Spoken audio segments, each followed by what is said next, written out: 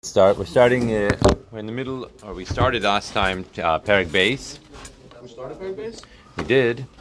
No. Yeah. Well, let's start again. Achol ze le'inyan kapara u'mechila. So all of this that we've been discussing up until now is dealing with the idea of kapara and mechilas avon. Shenimcha lo legamrei. So what are we talking about here? We're talking about the idea of being meichel, right, to the person in an absolute way. Why? This is what we're going back to. The bottom line is that what? Machel to the person? Machel to the what? Machel means to forgive, right? That he's forgiving on the fact that he rebelled against the king. Remind ourselves. Remember what we talked about last time. The idea of tshuva is not necessarily the idea of I did X wrong, and that's my problem. Right? The idea of tshuva is based on the fact that I went against the king. So that means that the fact that I did X, Y, Z, P, D, Q, all that wrong, is a big issue for me. So the idea of tshuva is not that I'm going and I'm fixing up one point. The idea of tshuva is that I'm fixing up the essential concept that I was rebelling against the king. That's the main point of tshuva. That's what we're talking about here.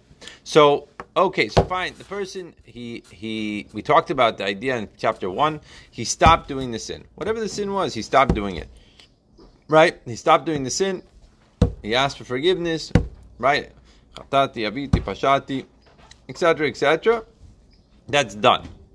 So now, however, ve'ein maskirim lo davar v'chetzi davar b'yom adin la'anshur al zechas v'shalom ba'olam haba. Not only that, it says that when a person does this type of tshuva, what happens? He's not going to be punished in the world to come. There's no issues. He's not mentioning this sin again in the world to come. Nothing. Everything is right. Is hunky dory in terms of everything is complete. Everything is clear. The slate is clear, as they say. Right? Right? It's completely potter from din in Halam Haba. Amnam, however,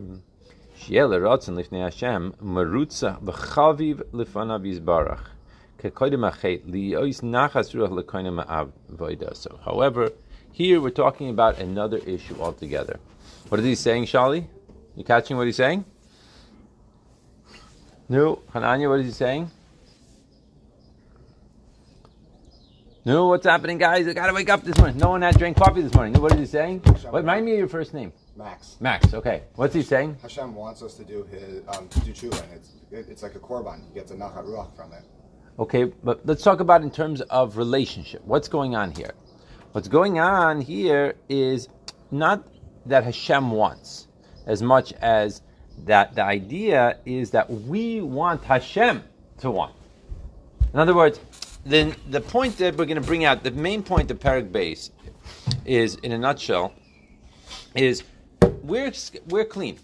The bottom line is, right, we God forbid the person was indicted, right, he was supposed to go to jail, and somehow we organized through mediators, he organized through his lawyer, that no problem, he's not going to jail anymore, we're dropping the charges. But the relationship is not there. That's the point. The relationship, the way he was before this whole event happened, is completely different from the relationship that he has now with the king. That's the nikuda that we're dealing with now. The king says, "Fine, no problem. You're good. You're all charges are dropped." But there's a bad taste in his mouth. And who's about the king? Both really. But the truth is, we're more concerned about the kings because I'm the one that did something wrong. I did something wrong, so therefore the king has a bad taste. He's like, okay, fine, the charges are dropped. I don't want to ever see your face again. That's not acceptable to us. Same thing with any relationship. The relationship is the key to the point. This is what he's been stressing since Perek Aleph. Since Perek Aleph, what he's been talking about is, on the one hand, yes, what is tshuva? Tshuva means stop doing the sin. Okay, that's it. That is the classical definition of tshuva, of what is real tshuva. But the etzem nekuda that's underlying this whole discussion so far, and really throughout the entire book, is The whole idea is there has to be I want there to be a relationship between me and God. That's what it's predicated upon. And so therefore, okay, charges are finished, charges are dropped. But what about the relationship? Oh, that's a different thing altogether. Now that's what we're talking about. Now we have to overcome that relationship. And he's going to give a mashal in Perek Tes, a very interesting mashal for this, that if you imagine like a string or a rope that winds up ripping, right? So you have two pieces of the rope. So if you tie it together in a very, very strong knot, you could essentially make the rope, number one, stronger than it was before, and number two, that the two sides are actually closer than it was ever before.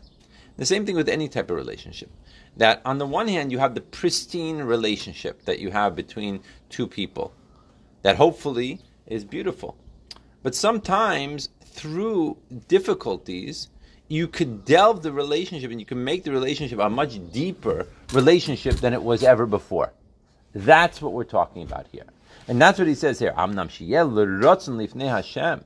That it should be that Hashem should be like it should be in His rotzon. That it should be appealing to Him. Umerutza, merutza means accepted. V'chaviv, what's chaviv? Cherished. What cherished, right? Lefanav yisbar kekaydem machet, like it was before the chet. Lios nachas ruach lekaynim avodaso. Namely, in other words, if you, let's say that you have a relationship with someone else, and you cause there to be a problem in the relationship, is it a major issue, right? And then you just go about doing like it was 3 days before, 5 days before, 7 days before. The other person is going to look at you like, you know what I mean? It's like not. You have to somehow figure out a way to get it back to that same state of being that it was before whatever happened. It's not enough just to go about doing your chores, right? Like a person, like sometimes they're at work, right? And they have an official, responsibilities that they're supposed to do, and they mess up big time. So they say they're sorry to the boss or whatever, and then they just continue going. The boss is going to look at him still with a negative eye or with a bad feeling in his mouth because he never really fixed the relationship, and so therefore he looks at him in a certain level of disdain. Okay, I'm not blaming you anymore for what you did wrong. That's the point here. What? Is that even possible to fix? Yes. If you think about it, even in a relationship between a husband and a wife, let's say one of the partners they went behind the other's back and they did something wrong, right? So they went with someone else. Okay, let's say and they are forgiven by the other by their partner, right? But even if they can never actually really go back to the state they were before. There's always going to be that stain. So it's very interesting. There are certain things in human relationships that you could say, well, that's a deal breaker. That's it. It's not going to get back. But the Eibishter, it doesn't exist such a thing. But with human beings also, even if you get into an argument, let's say you get into an argument with your parents. Let's give that as an example, right? You could go from that argument, you could have a deeper relationship potentially than you did before you had that argument, if it's done right. Because you could delve a deeper connection. Because before, it could be that the relationship was on a very superficial level. Right? You were like, they did this, you did this, but and you're all you're all in your own, rotational circles, you're doing your own things or whatever. But then you clash. But when you clash, if you clash in the right way, or after the clashing, there's the potential to go much deeper in the relationship than you ever had before. And therefore, really, a lot of times, you see it, that after there's a problem, you could really become much closer because it's it just causes the relationship to have to go deeper. Right? You're going deeper into that connection between two people, as opposed to constantly being on this superficial level. So sometimes it's even advantageous to be a little bit confrontational, right, in order to try to bring out something in the other party that wasn't there before, right? Okay, so he says like this, so he has to bring a korban oila. Afilu mitzvahs ase kala she'ein bakaris v'misas beistin. So this is an interesting idea. Kamo shedarshu razal b'toris kayanim ala pasuk v'nirtzelo. So in the Medrash it explains that what is this idea? That it explains v'nirtzelo. V'nirtzelo should be right acceptable to him. Right? This is talking about, there's a whole question over there, a discussion, like what is this korban oila there for? It goes back and forth. Could it be for this? Could it be for that? And no, he explains that it can't be for a lot of these things because the punishment for a negative commandment that right, is whipping, and there's all different types of commands. So what is the korban for? So he explains Kedisa beGemara Perakama Zvachim, in the first chapter of Zvachim, the oila mechaperes al mitzvahs aseh. That what's happening? That the oila offering is atoning, so to speak, is fixing up, right, for a positive commandment that he didn't do. And then it says very interesting words. Vehi doron la'achash asa tshuva v'nimcha lo ha'einish. Okay, what's the chiddush here? What's the chiddush? Brings a big chiddush. Shlomi, what's the chiddush in that line? Have to look at the line first. No, Max, help us out here. What's the chiddush? Still trying to figure that out. What's the one? What? What's the one? Daron. What's it Daron? Present. You don't know anyone named Daron? What? Yeah, I do know. It's just I never thought of what the name actually means. He wasn't a present in your life? What? He wasn't a present for you, that person. Yeah. But in general, we don't get punishments for not having a clarity to mitzvot aseh. And so the fact that we're even makbid on something that isn't punishable, kind of drills in the point that this isn't like the sacrifice. This tshuva isn't a tshuva in order to get off the hook. It's a tshuva because we want to be doing tshuva. Okay, very good. I want to see more. No, Hananya, ma ata oseh? Qu'est-ce que tu fais? What is it? Come on, guys, you got to dig a little bit. I need to bring Josh back out of retirement here. Come on. Like even after that he already did tshuva and he's made the sin was forgiven for, Oh. still gives the korban oila as to like you said with the relationship, even like they go into like a higher state, like they're getting deeper. So like This is the chiddush. The chiddush is you sort of touched upon it. The chiddush here is that the korban is not part of the tshuva. In other words, let's say that a person doesn't do tshuva, and he just wants to give a gift. So that's not interesting for us. Hashem's going to wipe it off the table. That's not it. This is a two nekuda thing. The nekuda point here is that you do tshuva. First thing is tshuva. But the tshuva is not enough. The tshuva is enough for getting the slate clean. But then afterwards, there's the present. Afterwards is the trying to go beyond yourself to make a relationship. And it's similar to what you said. In other words, it's a positive commandment. So we learned in chapter 1, what happens with the positive commandment? Positive commandment, we said in chapter number 1, you're immediately Michael. That's what the Brisa and Yuma said. It's not because it's less. In certain ways, it's even more of a problem than you made with the negative commandment. That's what the Alter Rebbe explains to us in first chapter, right? But what's the point over there? You're already Michaeled with the positive commandment. Everything is done. Negative commandment, when do you get Michaeled? Yom Kippur. Right? And what about if it's Chorus or Mesas Beistin? Who remembers? Who's doing Chazara? No one's doing Chazara. That Yom Kippur and then Yisurim, right? So we see that the person is already Michaeled. Everything is done. Everything's finished.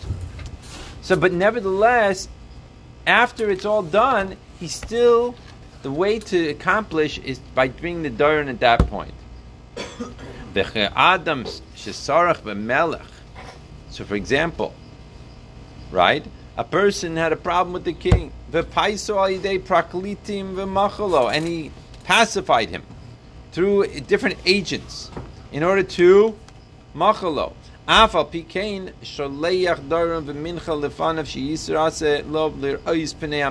Nevertheless, what's going to happen? He's still going to send a present afterwards in order that he should become acceptable in front of the eyes of the king, in front of the king, that he should be appearing, right, like a good, like something, a very positive connection.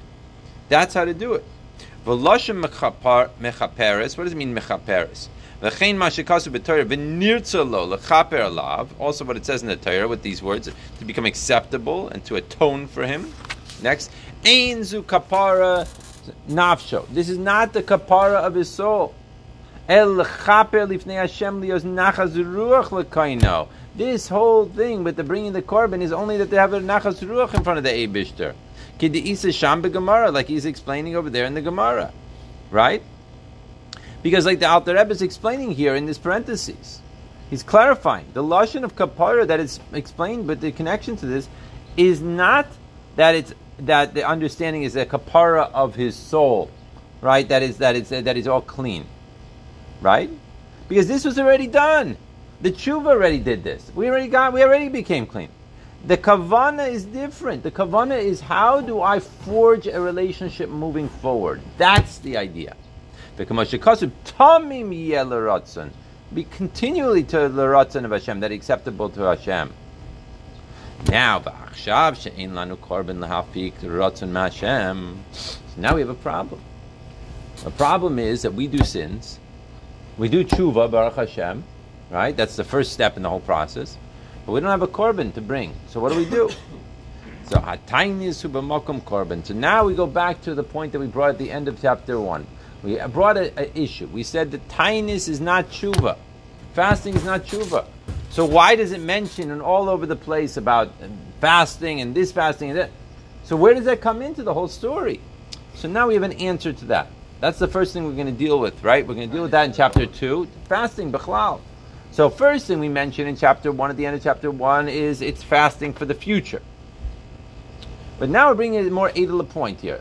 The edel point here is that we have to, that since we don't have something to fix up the relationship like we had before with the korban, so now we have tainis, right? And as the Rebbe is going to explain, obviously, and going into chapter 3, we're going to conclude this discussion, is that nowadays we don't do this. This is not the direction of nowadays. We'll see more about that in chapter 3. But first we have to understand the concept, right?